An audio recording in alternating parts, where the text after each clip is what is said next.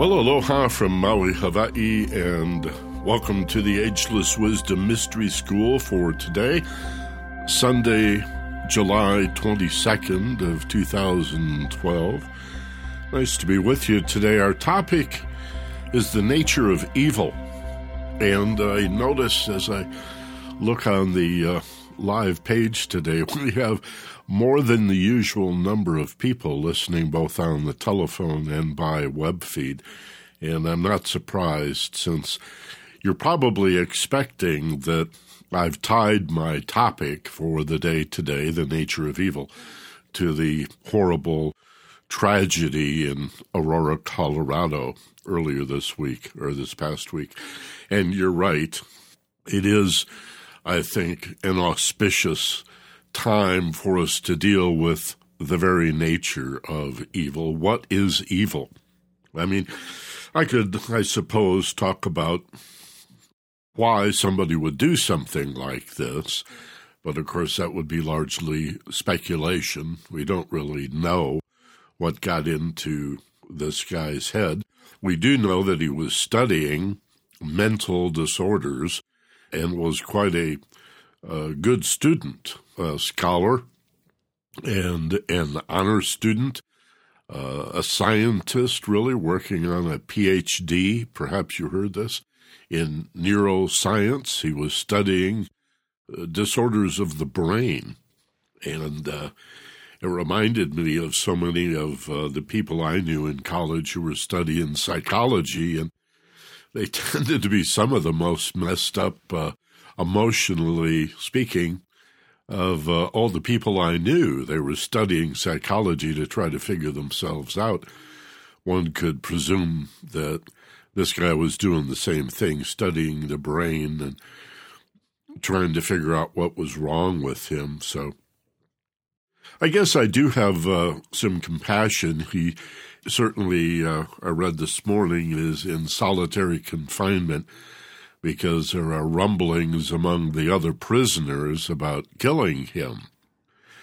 Anytime a criminal shoots children, other criminals cop an attitude. They may be murderers too, but when you shoot indiscriminately women and children, even a hardened criminal sees that as particularly evil. So this guy's in solitary confinement today. But what are we talking about when we discuss evil? You know, I always thought it was more than a coincidence that the word devil and the word evil were only one letter apart, in the same way that good is just one more letter than God. So we tend to personify goodness as this divinity or this divine being, generally known in English as God, good, God. And in the same way, we personify evil as the devil. And yet, does that really serve us? This whole idea of personifying God as a being, a giant man on a cloud, not Jesus, mind you, but the Father aspect.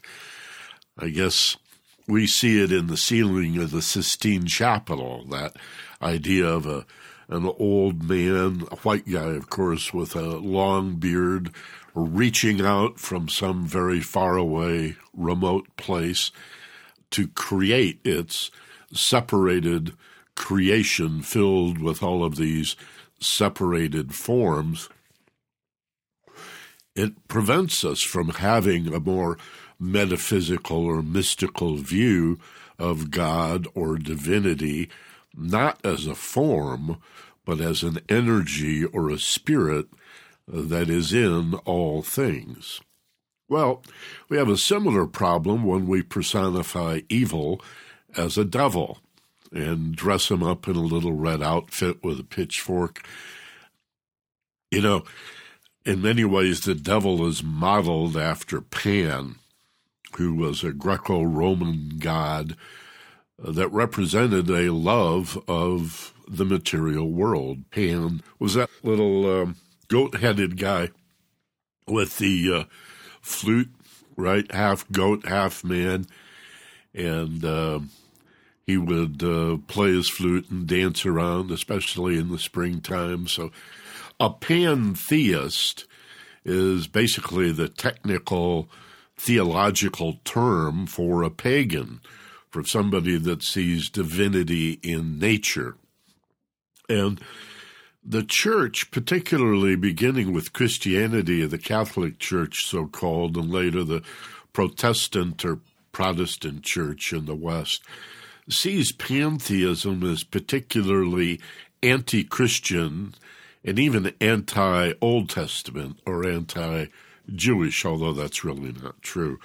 But this idea that the pantheist degrades or demeans God by seeing divinity in nature, because then God is in the snake, and the snake doesn't represent the devil.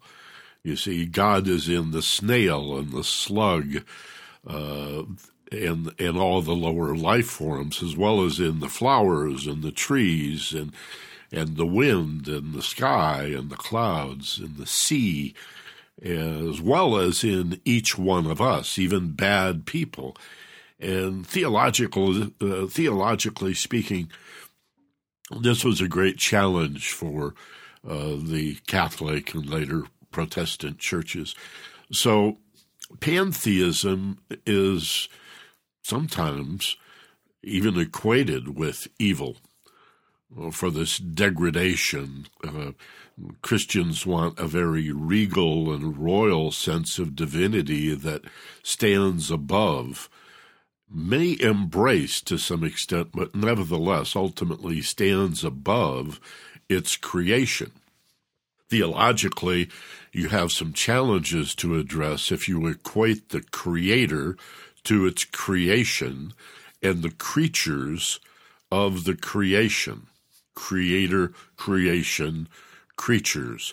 It's good to put that together and consider the root derivation of those words. So usually creator would be capitalized, but creation or creatures would not. And I'm not going to dwell upon the point, but there have been attempts by the church in the last 2,000 years, particularly in the West, to create this separation. I mean, even Pythagoras in the 4th century BC suggested that the number 2 was evil because it was not the number 1. Obviously, God is the one, so number 2, anything that is not God would be evil. So this sets up the idea that the creation is evil. The Creator creates evil, or at the very least tolerates it.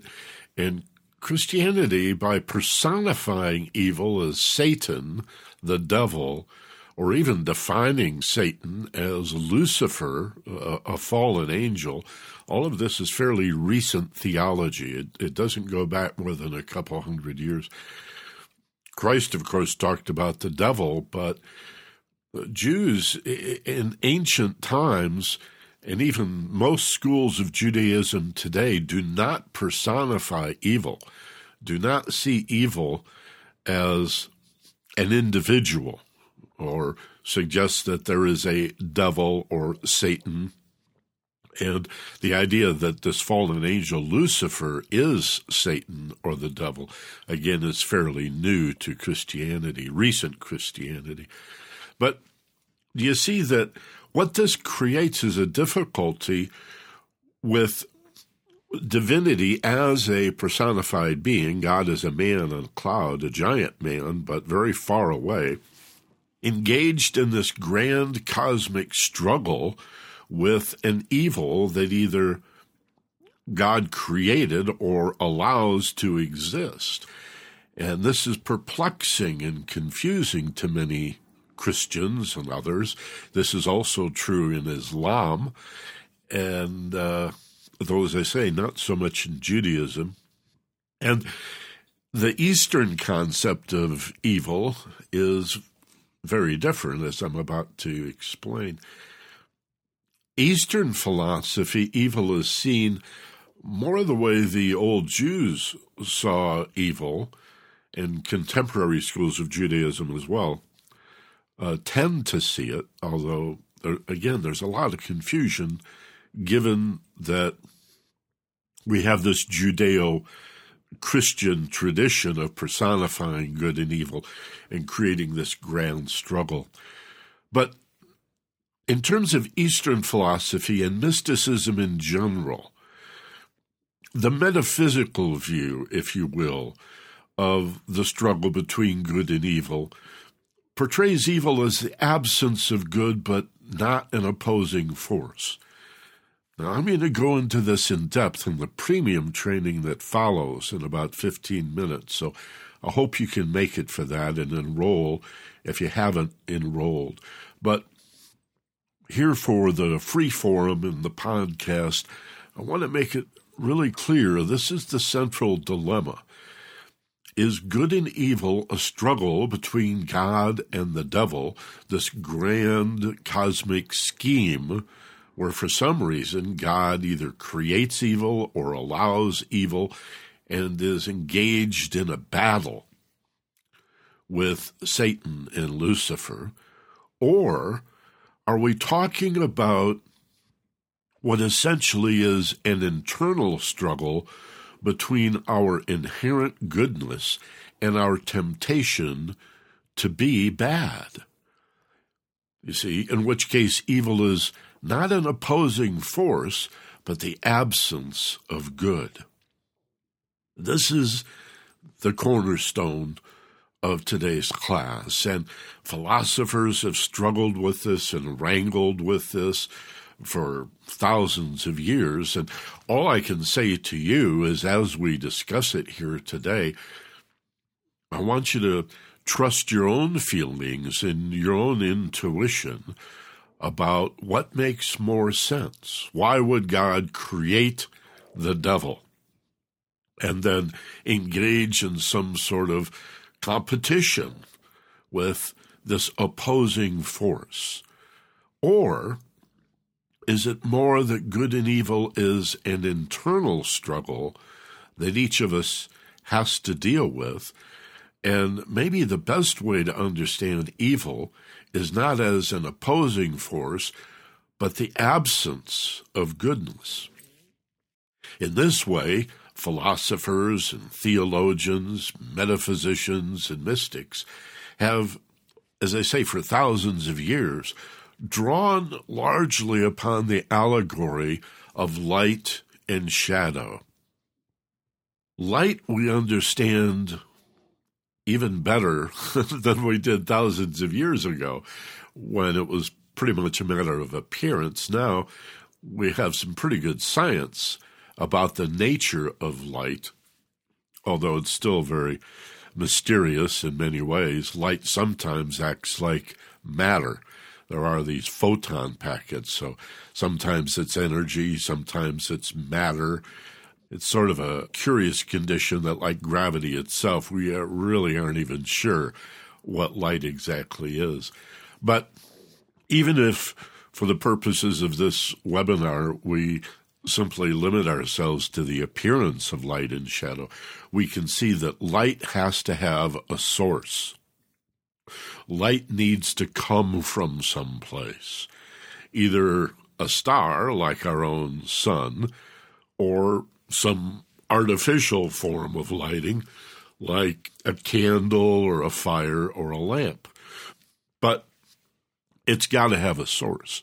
It also radiates or emanates, projects itself at a particular speed. We now, in contemporary times, know the speed of light, 186,000 miles per second. It's pretty quick. Light coming from the sun takes about 9 minutes to get to the earth from the sun. And you probably are aware that the grand distances in space are often described in terms of light years. the amount of time that it takes light to travel through the cosmos, through the universe. And we can, by using our most sophisticated telescopes now, look almost to the very edge of the universe, or what appears to be the edge of the universe. And in so doing, look back in time, hundreds of millions of years, because that's how long it took that light to get here, right? So you look at light, let's say, simply from a star that is, let's say 6 light years away. That light is 6 years old when it gets here. So if you could see anything in it, it would be looking into the past 6 years ago. Well, then if you look at light from the edge of the universe, that's 800 million light years away, you're looking at light that's 800 million years old. That's how long it took the light to get here. Darkness doesn't do that. Shadow doesn't have a source, and it doesn't project itself. Shadow is real, don't you see? Darkness is very real. You ever been way out in the countryside at night, and there's a million stars up above, but you can't hardly even, unless there's a moon, you can't even see your hand in front of your face, because your eyes, of course, are looking at what? Light, either direct light or light that's reflected. No light, you don't see. There's nothing to see. So you have a sense of darkness as if it were a quantity. It's definitely a quality, but it's not a material thing, and it's not an energy. Light is either energy or matter or both, but darkness is the absence of light. In this sense, darkness does not oppose light. And this is very important in attempting to understand the relationship of evil to good. If evil is the absence of goodness, if the devil is a personification of evil, then the devil has no power whatsoever.